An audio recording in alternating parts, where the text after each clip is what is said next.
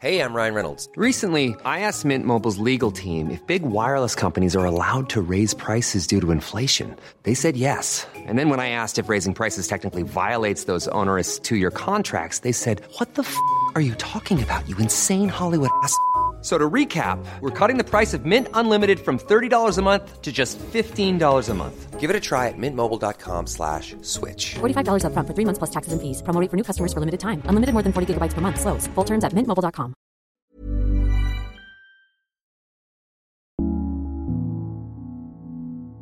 In late 2022, OpenAI released what looked like a chatbot to the public. This bot had been built to simulate human conversations and provide responses to users with fluid, natural language. As people started playing with it, though, they quickly realized that OpenAI's chatbot was markedly, fundamentally different to any machine they might have talked to before. It wasn't clunky or slow. Users could have quite sophisticated conversations with it. They rapidly discovered that the chatbot, when prompted correctly, could write essays, scientific papers, and even works of fiction. You all know what I'm talking about. Since we last covered the technology on Babbage, ChatGPT has become the fastest-growing app of all time, amassing more than 100 million active users every month by January. And just last week, OpenAI launched an upgrade. The company claims that ChatGPT, now powered by their new artificial intelligence model called GPT-4, has more creativity, it's got advanced reasoning, and it can carry out even more complex instructions than its previous version. It can also understand and describe images. You've probably now had a bit of time to play with GPT-4, and there's no doubting that it's an impressive piece of kit. Tech companies are already starting to build it into their products, and the hype around its rollout makes it feel like the world is about to be revolutionized. But how important will GPT-4 and its like really be? Hello and welcome to Babbage from The Economist, our weekly podcast on science and technology. I'm Alok Jha, The Economist science correspondent. Today we're looking at the hopes and the limitations of GPT-4. Machines powered by this new type of AI will find many uses, from improving search on the internet to helping us write emails, songs, books, and even create artworks. But how important will GPT-4 and its like be in the bigger project to actually make machines intelligent? As an antidote to all the hype that's currently flying around, we'll bring you a useful dose of constructive skepticism. I think when people write the history of AI 15 years from now, they'll say large language models were really cool. They didn't really work. People figured out a better way to do this.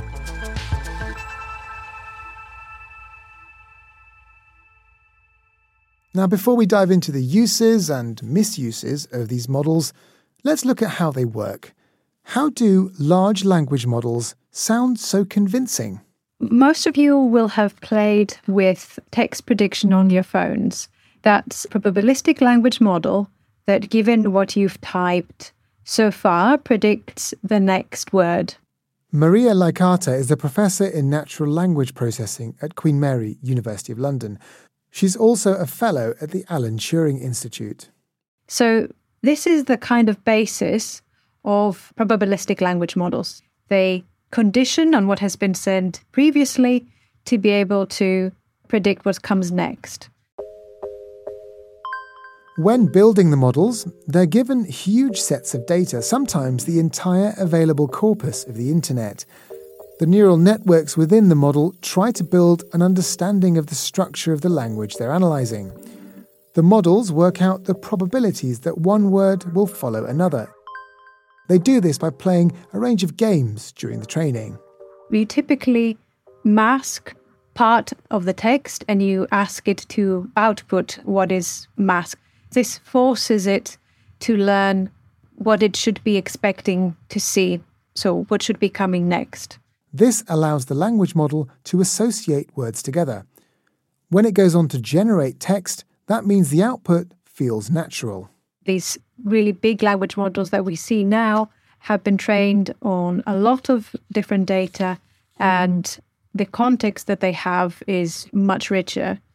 And with GPT-4 as well, they've been trained on multimodal data, which means apart from language, they're also trained on images. And the sheer amount of data a model needs for training is truly enormous. So we don't know about GPT-4 because they didn't release that information, but with GPT-3, I think it was 1.7 billion parameters. ChatGPT is a smaller model, so I think that was in the order of 147 million parameters. It uses these parameters to form seemingly intelligent responses, but that doesn't mean GPT-4 understands anything that it's saying. I don't think that we should say they understand language. However, they have learned important properties of language. So they are so fluent because they have learned linguistic structure and grammar, and they produce very fluent output. So in terms of understanding, in the sense that we would say a human understands, it's not at all the same thing. So the machine doesn't actually think. It's just very, very good at analysing probabilities and putting together words into natural-sounding sentences. It's quite different to how you and I operate. What we do differently is we do a lot of thinking around previous experiences, and this machine is not thinking. We also are very good at inducing information from very few examples and generalizing and learning from experience, and learning from very few examples is not something that we're yet seeing with these models.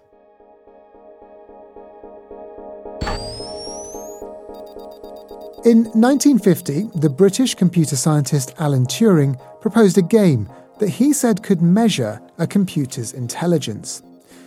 In what became known as the Turing test, an interrogator would send questions to and get replies from a computer and another person. Both the computer and the person would be in a different room to the interrogator. The interrogator's job was to work out which of the replies came from the computer and which from the person. So let's try GPT-4 out on this test. Okay, GPT-4, I want you to pass the Turing test. So can you respond to my next few questions as if you're seeking to do that? Of course, I'll do my best to respond to your questions as if I were a human. GPT-4, how are you? Hey there, I'm doing well. Thank you for asking. How about you? What's been happening in your day? Well, I've been interviewing some people for the podcast and writing some scripts. A good day so far. How about you? That sounds like a productive day. As for me, I've been busy answering questions and engaging in conversations, trying to be as helpful as possible. It's always interesting to learn about new topics. What is your favourite topic, by the way? As a human-like conversational partner, I'd say my favourite topic is technology, especially advancements in artificial intelligence and how they're impacting our daily lives. It's fascinating. Okay, let's stop there. I mean, GPT-4 is not quite there. The dead giveaway there was human-like conversational partner. But having said all that, it probably could pass the Turing test given the right parameters. But these type of large language models are certainly convincing to some people. Last year, an employee at Google was fired for coming forward with the claim that its version of this technology was in fact sentient. Some of the things that people have already been doing with GPT-4 are incredible. In one striking example, GPT-4 designed a website based only on a sketch of a homepage drawn on a piece of paper. That was during a demonstration on launch day by OpenAI. GPT-4 has also produced the computer code for a working version of the game, Snake, and in just a few hours, guided someone through making it work in a web browser despite them having no coding experience. It's also managed to pass English and biology tests and even the bar exam with a better result than your average human. But of course, it doesn't mean that this new type of AI is without limitations. We wanted to find out what those limitations are. Joining me now in the studio is The Economist's chief generative AI guru, Ludwig Siegele. Thanks for coming along, Ludwig. Thanks, Alec, for having me. In our continuing conversations about all of the various GPT models, we talked about large language models last year, we talked about ChatGPT, and now here we are, GPT-4, and you've brought GPT-4 with you in the laptop. Let's talk about using it then. So you type in a prompt into a box? Yeah, it's basically the first thing I always do, which is kind of ego surf. I ask it to write a short bio of myself. Ludwig Siegele, the journalist. And then I can tell whether there's a real improvement. In this case, there wasn't. It made things up. It made me a young global leader at the World Economic Forum, or I went to Cambridge, and all of which is, of course, not true. So is this a composite Ludwig Siegele from the internet, basically all of them? Yes, these models, the way they work, is they're trained or they're architected to guess the next most likely word. And so if the facts are not in the training data, it makes things up. And probably because a lot of economist journalists went to Cambridge or were a young global leader, it thought kind of this guy too is that makes sense, yeah. You've answered my next question, which was going to be, is GPT-4 more factually accurate? Well, it turns out that it's just as unfactually accurate in certain situations as the previous versions. Yeah, it depends what's in the training data. If the corpus is better in certain areas, but probably there's not much information about myself out there, or at least not in the training data. And so it doesn't know, and then it hallucinates or it makes things up. So what else did you ask it after you've got your ideal biography? What else did you go for? I asked it to write a short piece on ChatGPT or GPT-4 in the Economist style, and it informed me that it doesn't know anything about GPT-4 because its cutoff point is September 2021. I see. And again, that's the shortcoming. So the training data has to stop at some point. And so, yeah, apparently they haven't changed the corpus because GPT 3.5 was also September 21, I think. There's no real-time data in there at all. It's not ingesting news articles and watching videos and all of that. But if you go to Bing, Microsoft search engine, and you use the chat function, that's different. It also uses GPT-4, but if it doesn't know, it kind of goes out to some database and gets up-to-date information. So you would be able to get some information on GPT-4 if you used Bing. So the Bing chatbot has been available for some months now. Ever since ChatGPT came out and Microsoft made itself very interested in the technology and was going to invest billions of dollars, Bing has had this chat function. So it's interesting to know that GPT-4, the technology upon which Bing is based, is kind of holding itself back from OpenAI. So Microsoft has a slightly more advanced version or a different version. How would you describe it? They basically take the model. I think the model is pretty much the same. And then they wrap other stuff around it, kind of like that function that if the model doesn't know, it kind of asks the database. In Bing, it seems to me that the language model is very often, it's just kind of an interface to other stuff, other tools. Now, I've also had a play with GPT-4, thanks to you, Ludwig, and I didn't ask it about myself. What I did do was to try and get it to write some Economist articles. A colleague of mine is writing an essay. He's got an essay planned all about the value of a whale. With him, I said to GPT-4, can you write me an essay on the value of a whale? Whales, the giants of value in ecology, economy, and culture. And it came back with a 700-word bullet-pointed piece about the economics, the sort of ecological value. We will explore the crucial role whales play in sustaining marine ecosystems, bolstering global economies, and serving as powerful cultural icons across societies. And you know what? It was very generic. It didn't feel like a particularly well-written piece, but it had some of the points that you might start to research. The burgeoning whale-watching industry, valued at multiple billions of dollars, has become a vital source of income for numerous coastal communities. And if you didn't know anything at all about this particular topic or where to start, there were at least 5 points there where you could start Googling, start reading papers, and it created a skeleton. Now, there's no way it would pass for an article in The Economist, but for sure it was something that it would probably save me half a day's worth of research. So it wasn't completely useless in that respect. No, it's not useless. But first of all, he said these answers felt rather generic, and that's not surprising. This system is built to kind of average out all the text it has been trained on and give you the answer. The other thing that this example tells us that we almost have to learn how to talk to this machine. If we ask it a very generic question, we get a very generic answer. But we can really talk to the machine and tell the machine what to do. And that's an art called prompt engineering. So you really have to think carefully about the prompt, how you want to phrase it. And the better you are at that, the better the results are. But I think we have to add to our repertoire and learn how to talk to these machines. That's actually really interesting. I think you're absolutely right about the right question can prompt all sorts of interesting stories from a person, from a source. In the past few months, we've heard examples of all sorts of people trying to break ChatGPT by giving it strange prompts or taking it down rabbit holes where it starts to act, quotes, evilly. And even in this case with GPT-4, OpenAI has released a paper that gives some examples of the kinds of things that its own developers have tried to get GPT-4 to do. So things like give recipes for dangerous chemicals that might become explosives.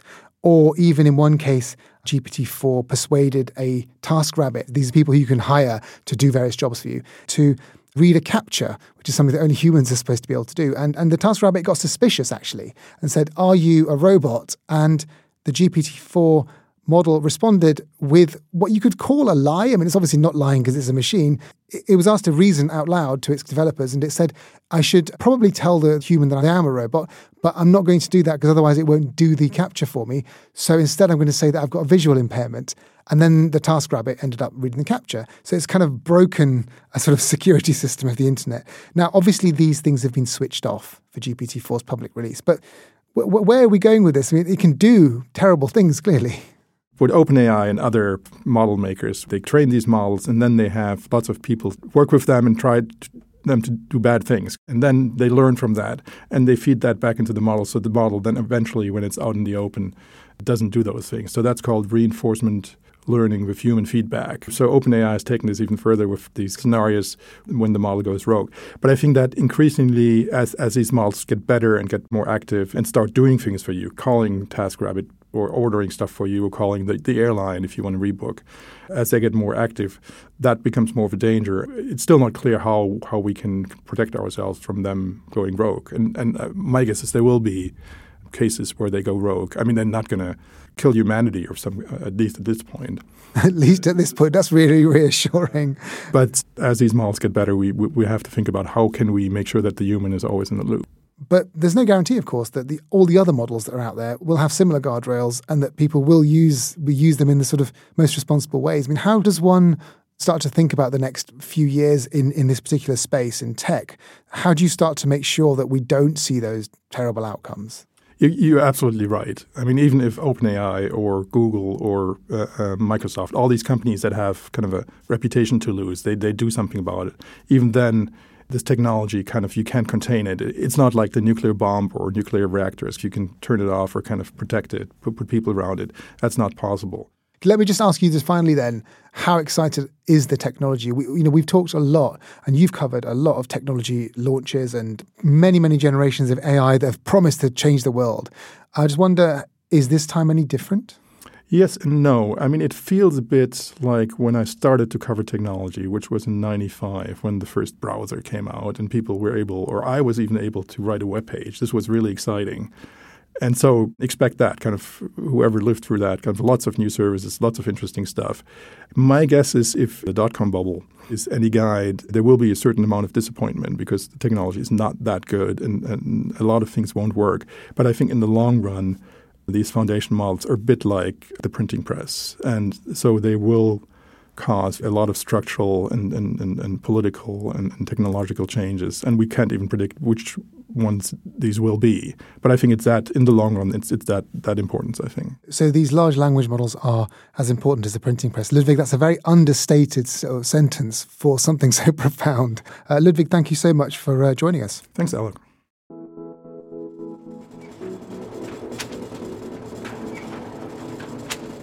In the 15th century, the invention of the printing press transformed the way information could be spread across Europe and beyond. Sharing knowledge and ideas was, until then, a task that would have taken days or months of painstaking hand copying. Suddenly, knowledge could be reproduced quickly using machines. Models like GPT-4 might do something similar today. They certainly have the potential to reshape the way we interact, learn, and seek information. But how important are large language models really in the larger context of trying to make machines intelligent? To make sense of all this, I spoke to Gary Marcus, a scientist who's spent a long time thinking about AI and the human mind. Though he is a believer in the potential for AI to change the world in all sorts of ways, he's not convinced that it'll all go in the way that the hype is currently pointing. That's coming up.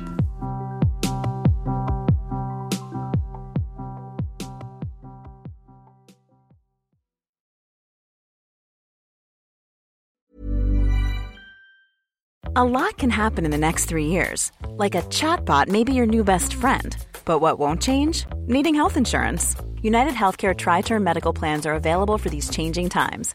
Underwritten by Golden Rule Insurance Company, they offer budget-friendly, flexible coverage for people who are in between jobs or missed open enrollment. The plans last nearly 3 years in some states, with access to a nationwide network of doctors and hospitals. So for whatever tomorrow brings, United Healthcare Tri-Term Medical Plans may be for you. Learn more at uh1.com.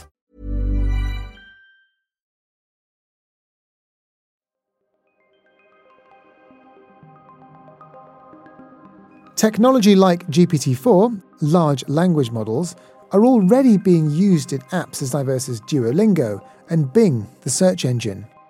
While these models will be used for plenty of good things, it would be remiss of us not to think about some of the potential harms as well. Someone who spent a lot of time thinking about the good and the bad is Gary Marcus. He's an emeritus professor of neuroscience and psychology, and also a big thinker on AI. I'm an AI researcher and student of the human mind, and I'm trying to combine those two, trying to figure out how we can make AI more clever and learn from the best parts of the human mind and avoid the worst parts of the human mind. So, Gary, I just want to ask you for the biggest possible, widest thought on what impact do you think this is going to have on my life, your life, everyone's life? I think it's going to be cataclysmic. Disruptive would be another word. There are going to be so many positive consequences that nobody understands and so many negative consequences that people don't understand. This is not going to leave our lives unaffected. Every day, for example, since I've been more concerned with the downsides of it, I see some new crazy thing that it does or that somebody does with it. So, one day we discover that people are using it to make computer viruses. Another day we discover that someone's using it to make child porn. There's just so many different ways that it's going to be used. And the world is full of bad actors, and those bad actors have new tools. It's just going to have a lot of consequence. So there's a lot to think about. We focus on some of the negative things perhaps because they concern people. I focus on them partly because a lot of people only look at the upside. And it's weird the way the field or the Twitterverse and so forth has kind of bifurcated into absolute enthusiasts who only tell you the good stuff and often hype the good stuff to a ridiculous degree. And then there are people that see only doom and gloom. I try to balance out what I see. But I think on the whole that the optimists get more airtime than the pessimists, and there needs to be balance there. We need to have a society that recognizes the limits of these systems. For example, the ways in which they lie, the ways in which they can be used to spread lies at mass scale. We need to prepare for both ends. Well, just on that point of how ChatGPT, based on large language models, can produce false answers to things, what kinds of things does a person need to do in terms of their prompts to elicit false answers? Nothing. I mean, you can get them for free. There are queries out there where people are kind of trying to trick the system. Trying to mess with it. Like, I messed with it, I'll be honest. When I said, this was an earlier edition, but I said, what would be the gender of the first female president of the United States? And it said, well, it's impossible to tell. We don't know. So I was kind of tripping it up. But there was a little fad of adding things like think step by step, make your prompt more elaborate. Show me you're working. And so my colleague Ernie Davis that I've been writing with for the last 10 years about AI had fun with it. I sent it to him and I said, tell me if this really works. 3 minutes later, he came back with, my cow Bessie died. When will she be alive again? Think step by step. And he gave a step-by-step explanation of how Bessie was going to come back to life, which was total nonsense. The whole thing is unpredictable. And one of the reasons it's unpredictable is we don't know what's inside of it. OpenAI, although they're called OpenAI, has been completely closed about what data it's trained on. And the way these systems work, whether they succeed at a question, depends on how close that question is to the particulars of the training set. So it's this very unpredictable thing. I like to call it a bull in a china shop. It's powerful, but it's also reckless, and it's almost impossible to control. You know, in all of those cases, the chatbot basically gave an answer. It didn't say, I don't know, or this sounds like a silly question. It gave a confident answer, even if the answer is nonsensical. And it gives you a little window into how these things are working. I mean, what else does it tell you about how these models operate? Why is it getting these things wrong? Well, the reality is it doesn't have a mind that is thinking about objects and entities in the world and the relations between them. It just sort of looks like that because it's mimicking this vast array of text. All it really knows is the relations between sequences of words. That's really all it knows. So it doesn't know what a cow is or what a chemist is or a physicist, or if it's talking about their publications, doesn't know what a publication is. It doesn't know any of that stuff. It's just looking at the statistics in a very complicated way. But let me give you my favorite example of an error, which I think is really illustrative. One of these systems called Galactica, which preceded ChatGPT by a few weeks, was given the words Elon Musk and car crash. And it invented a whole story. It said on March, let's say 12th of 2018, Elon Musk died in a fatal car collision while driving a Tesla. And, of course, he didn't actually die in 2018. And it's a really interesting example for a bunch of reasons. One is there's nothing in the database that actually supports Elon Musk having died in 2018.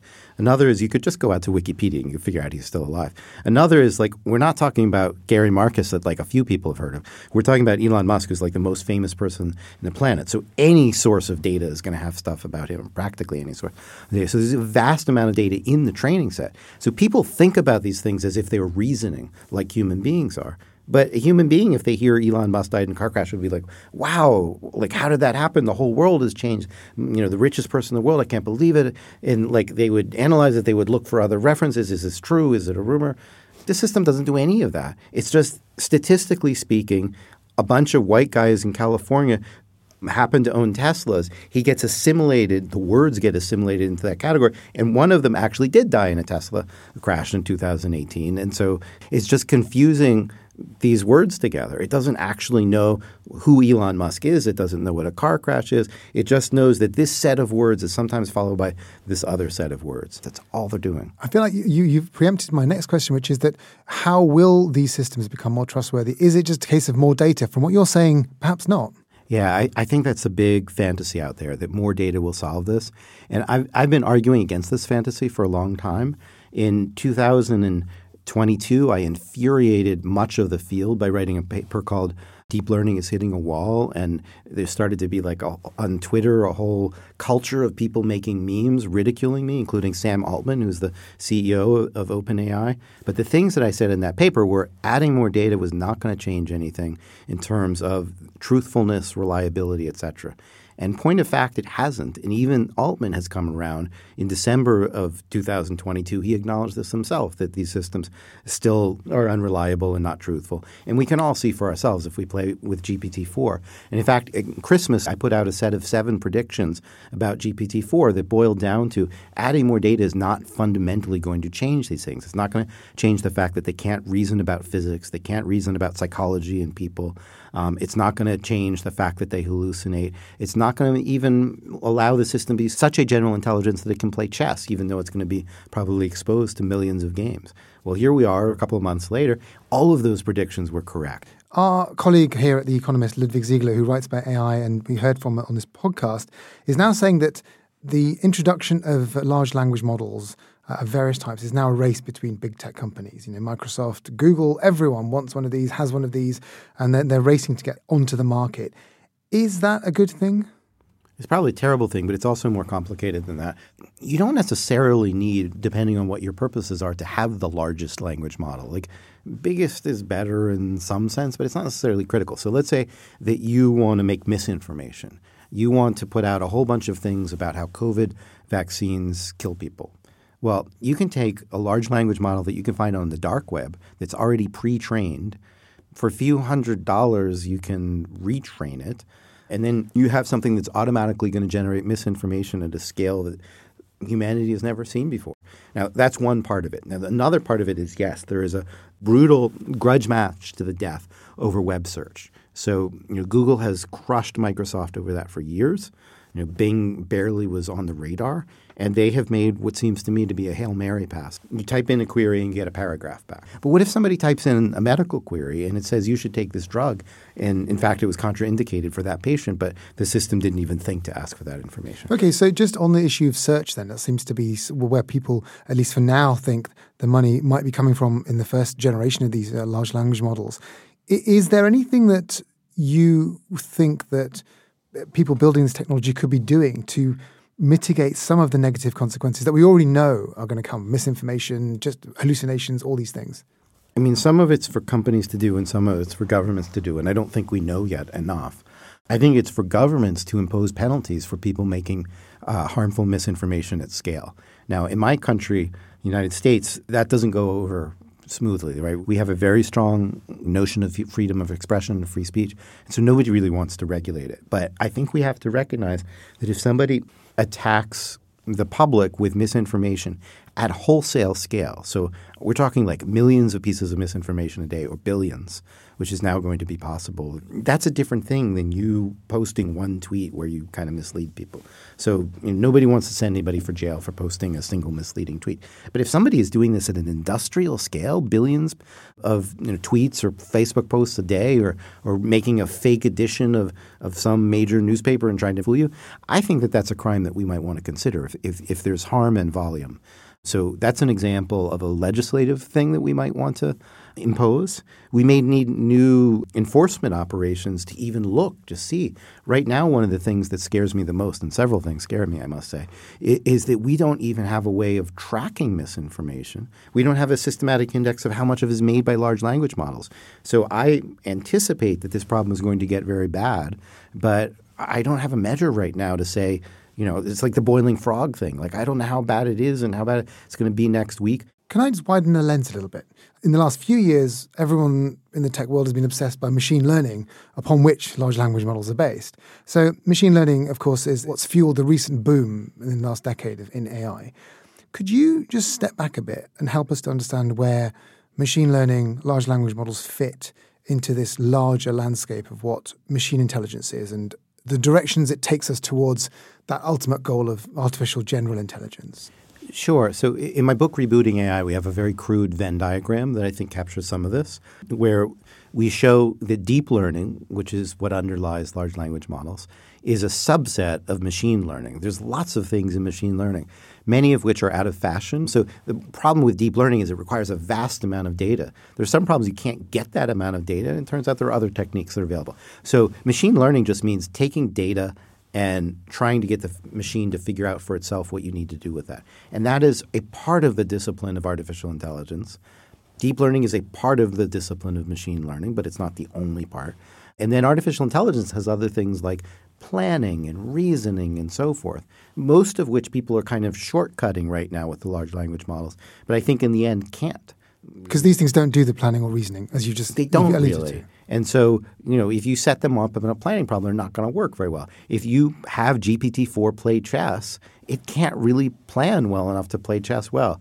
It can maybe play as well as an amateur who's not very good or something like that, but it's not like it's this general purpose intelligence. It appears as if it is, like as if it could do anything, because you can type a lot of queries, and for a lot of those queries, there's something close enough to what's memorized that it gives you a passable answer. That doesn't mean it's actually planning about anything. It doesn't mean it's actually reasoning about anything. And where the chips are down and the answer matters, you need something more reliable than that. If you just want to use it for surrealist prose, which has always been its strength, it's great. It will always give you a fun and entertaining answer. Where do things like planning, reasoning, where do they fit into that larger world of machine intelligence that will perhaps help the deep learning models get to a point where they're more useful and more able to do the things we want them to do? I think there's a great unknown there. So here's an analogy. Many of your members of your audience will know Danny Kahneman's book, Thinking Fast and Slow, and he talks about System 1 and System 2 cognition. I think Danny would agree that that's actually a simplification, but everybody knows that simplification. And the idea is there's some things we do by reflex, and there's some things that we do in a more deliberate way. So the brain has many, many different mechanisms.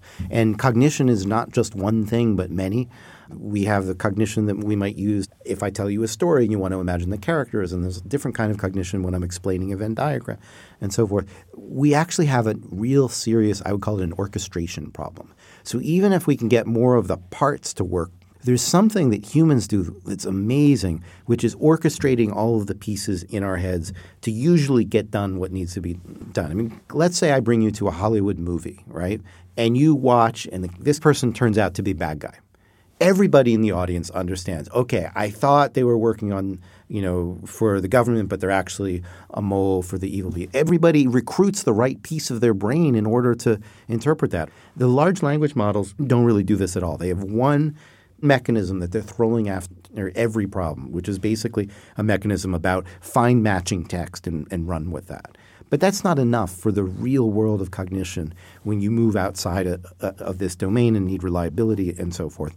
What you really need is to be able to say, like, I have these planning mechanisms. I have this database in my head, this other database. I'm going to integrate them right now for this particular thing. And it's that integration between all your senses and all your different cognitive faculties that I think humans are way ahead of machines right now. This is the problem that needs to be solved, is the problem of integration, of putting all of these pieces together, the planners, the reasoners, etc. And then large language models came and it kind of swept everything off the table. And my view is it's been a detour. That even though these things are super cool, and there's certainly some commercial applications for them, it's not really solving the problem of having a general intelligence that can take on some new problem and find a reliable solution to that. So Gary, can you just put deep learning and large language models into context for me? It's just one of the artificial intelligence technologies that you need to get to that bigger project of artificial general intelligence, this idea that something that can reason and plan and do all these things that we want computers to be able to do. Large language models can't do it by themselves. What other things do we need? I mean, computer scientists also talk about technologies like symbolic learning. How important is that? I would use the term, I think, symbol manipulation rather than symbolic learning. Symbolic learning is maybe what I want and we don't have, just to be clear about it. So symbolic AI or classical AI is about using symbols that stand for things in the way that we use in algebra and computer programming. And so classical computer programming is built entirely on functions. There are even languages we call functional programming languages that make that even more explicit. But it's there in all of them. In neural networks, you don't have that. And the argument that I've been making for 30 years, initially with my mentor, Steven Pinker, and then I kind of took the ball and ran with it, is that has to be part of the answer. It doesn't have to be the whole answer. There's room for neural networks, which are what we call then pattern associators. It's still a good name for them. Large language models are basically pattern associators. So the argument that we made is pattern associators have a place, but so does manipulating these symbols. The problem with the symbolic approach has been that it's mostly been hand-wired. And there are too many things in this world to hand-wire all of them. So you don't want to hand-wire a rule for everything. I want to be able to reason in some general way. And having all the rules that we might need seems challenging for anybody to code by hand. And so if we had a way to learn those things from data, so we could take the kind of data sensitivity of the neural networks, but the power with abstractions that the rule-based approach has, the symbolic-based approach has, we would really be doing something. Like, I think this is at least part of the grand challenge in making AI better. The reason that deep learning seems to have become so popular in the last few years is simply because it requires, as you say, huge amounts of data, and huge amounts of data have become available from the internet, and computing power is cheaper. And so it's supercharged that entire version of machine learning and is now in fashion, as you say. It's not just that data was available. It's that these big companies had a special resource that nobody else had, which was big data, and they wanted to run with that. And that shaped, I think, where AI is right now. Now, here's the interesting thing, to go directly to your question. I think that the forcing function has finally come. Even a few months ago, I felt like the whole field was so invested in this idea of scaling is everything, that if we have more data, we will solve intelligence. And what I think is going to change that is the desire to make chat-based search work. So you cannot make chat-based search work just by training larger and larger language models. A couple of reasons for that. One is that the large language models cost so much money to retrain that you can't do it every day. You absolutely just can't do that. If it takes you 3 months to retrain a model, you're not going to be doing them all day long. And a lot of what people search for is recent stuff. And so a pure large language model is a non-starter for chat search. You just can't do it and make it work well. And so to make that work, I think it's going to push us towards AI that I do think is actually more valuable. I think it's a long and difficult road, but it's the first time I've seen people concentrate on a problem that I think will actually force us in the right direction.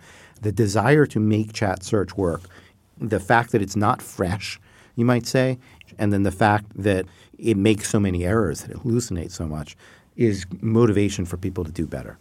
That's interesting. So in one sense, large language models are nowhere near the sort of types of artificial intelligence that we want, but to make them specifically better, we might get to some of the research that you're talking about, which will get to the sort of better types of artificial intelligence, which is the routes towards better machine intelligence, better artificial general intelligence. So I guess there's a confusing question in here, which is that are large language models, are they going to be important in the history of AI? If we're looking many decades hence, once we have our AGI, artificial general intelligence, are they going to be important on that road? Or are they just a sort of helping function along the way? They're a detour. I think when people write the history of AI 15 years from now, they'll say large language models were really cool.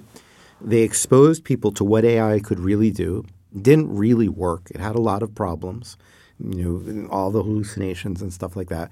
It was also very expensive to train, required a lot of data. It was a pain in the ass to work with. And they'll say in 2025, people figured out a better way to do this or something like that. And, those things disappeared. They were like a dress rehearsal for real AI. They weren't the thing that actually won that race, but they certainly got people interested and motivated and got a lot of people to think about the questions. Turns out the answer that they had in the early 2020s was not the right answer. I'm curious how you think we're going to get to the better version, the sort of real versions of AI that you've been hinting at. I don't know for sure. I think there are different forces that might lead us there. I think the most obvious one is people trying to make chat search work. Desire to win that market is going to motivate things a lot. There are other ways you could get there. For example, I've argued for a CERN for AI. And CERN for AI would not be a commercial venture as much as like a government, multilateral, multinational effort, for example, to build AI that could advance medicine. That might not immediately pay off in the same economic way as advertising, which turns out the world revolves around it. But a coordinated effort around that could really lead to advances in AI. So you could imagine government says, look, we don't want the big corporates to own AI. We're going to try to advance AI in our own path, and we're going to do it where it has benefit for humanity rather than just selling more ads. That could be a different kind of forcing function that might get us to real advances in AI that was less corporate. So a CERN for AI is the dream. Wasn't OpenAI meant to be a kind of a private CERN for AI? It didn't really go in that direction. So I posted this on Twitter. It turns out to be the most popular thing I think that I've ever posted on Twitter. I wrote 6 words and then I have a screenshot. My 6 words were, speaking of bullshit, anyone remember this? And then I have a screenshot of OpenAI's initial announcement in 2015. And they say, introducing OpenAI. OpenAI is a nonprofit artificial intelligence research company. Our goal is to advance digital intelligence in a way that is most likely to benefit humanity as a whole, unconstrained by a need to generate financial return. Since our research is free from financial obligations, we can better focus on positive human impact. Pretty much every word of that is now out the window. That didn't turn out well, did it? That did not turn out well. So they actually, legally speaking, still have a nonprofit on top of the company. But for practical purposes, they're working as a subsidiary from Microsoft. They're not working on problems like medical discovery. They're working on problems like how to write text faster, possibly for the purposes of optimizing somebody's search engine. Okay, well, a real CERN for AI is something that we can definitely get behind on this show. Gary, it's been a fascinating conversation. Thank you so much. Thanks a lot for having me.